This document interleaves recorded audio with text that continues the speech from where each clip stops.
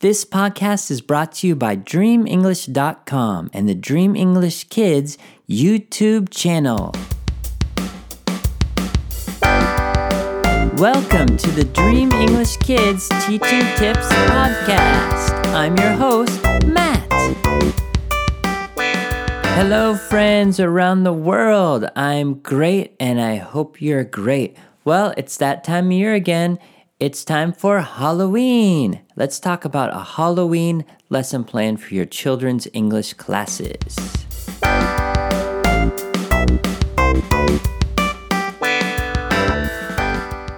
It can be a lot of fun to teach Halloween. It's something a little bit different than teaching animals or shapes or numbers. And of course, you can incorporate all that as well.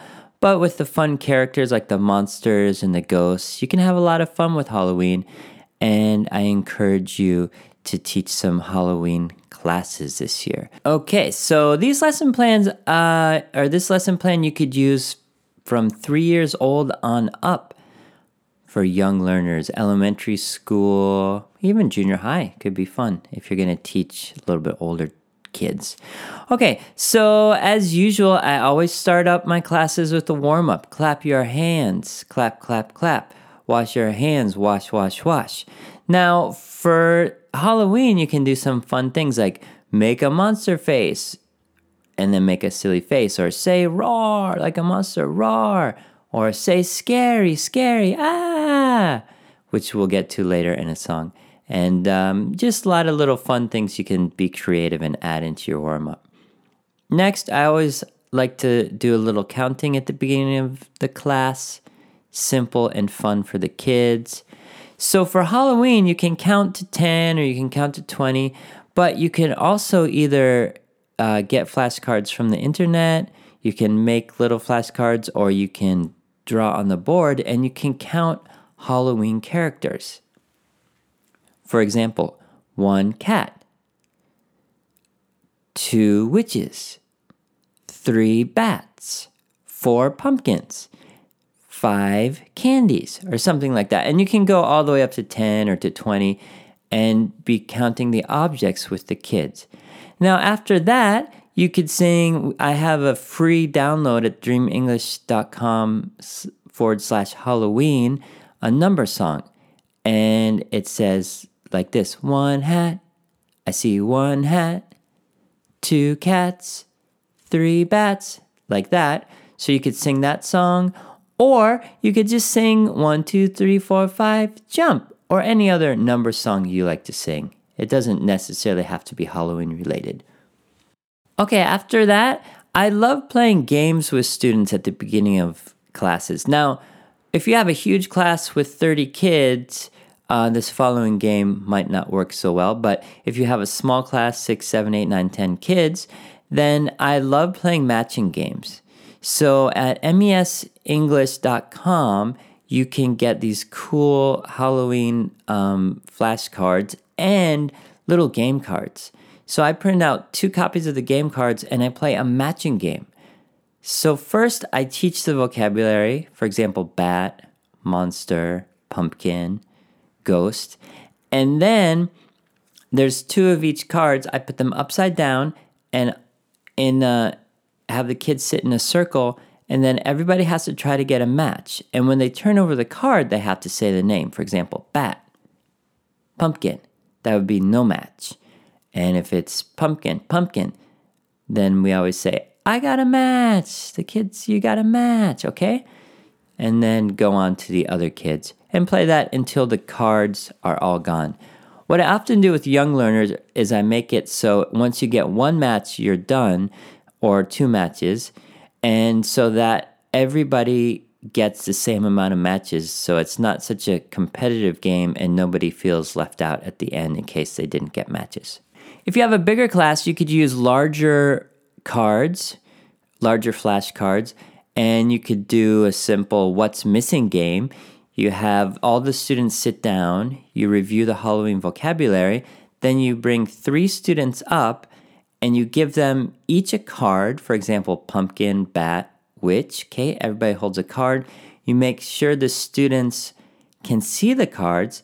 Then you ask all the students sitting down to close your eyes, and then you turn around one of the cards with the student standing, and then you ask the student sitting, open your eyes, and then you say, what card is missing? And they have to guess what card is missing. So for example, if you turned over the bat card, then the students have to guess bat. That works really well with large classes. Okay, after that, you could do a Halloween worksheet, something fun and creative, like the My Favorite Pumpkin worksheet, where the children have to draw their own pumpkin face on the worksheet. And that's available at dreamenglish.com/Halloween. Or you could do a tracing and matching the word worksheet, or really anything you can find. There's so much on the internet, on the web, that you could find to use in your classes. So after the worksheet, maybe we'd like to do book time.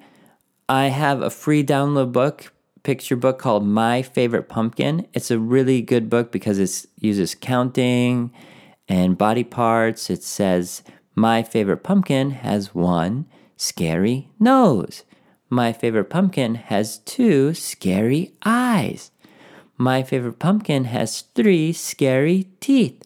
Scary, scary, ah! So that's really fun, and it goes a little bit longer than that. So you could use that book. And then after the book, I have a My Favorite Pumpkin song. And this is cool because the song and the book go together. So the vocabulary in the song is same as the vocabulary in the book. So once you've read the book to your students, then they can sing the song pretty easily. It's repetitive, it's fun. There's also a YouTube video. If you look up Dream English, My Favorite Pumpkin, you'll find that as well. After that song, you could sing some more songs. I have a lot of free download songs on dreamenglish.com/Halloween. For example, Walk Like a Ghost, What Are You for Halloween? There's also some fun Halloween chants that you could use to teach the vocabulary. And of course on YouTube, there are a lot of Dream English Kids videos. This year I have some new Halloween walk songs, which are a lot of fun. And also coming up soon is a new Finger Family Halloween song teaching about trick-or-treating.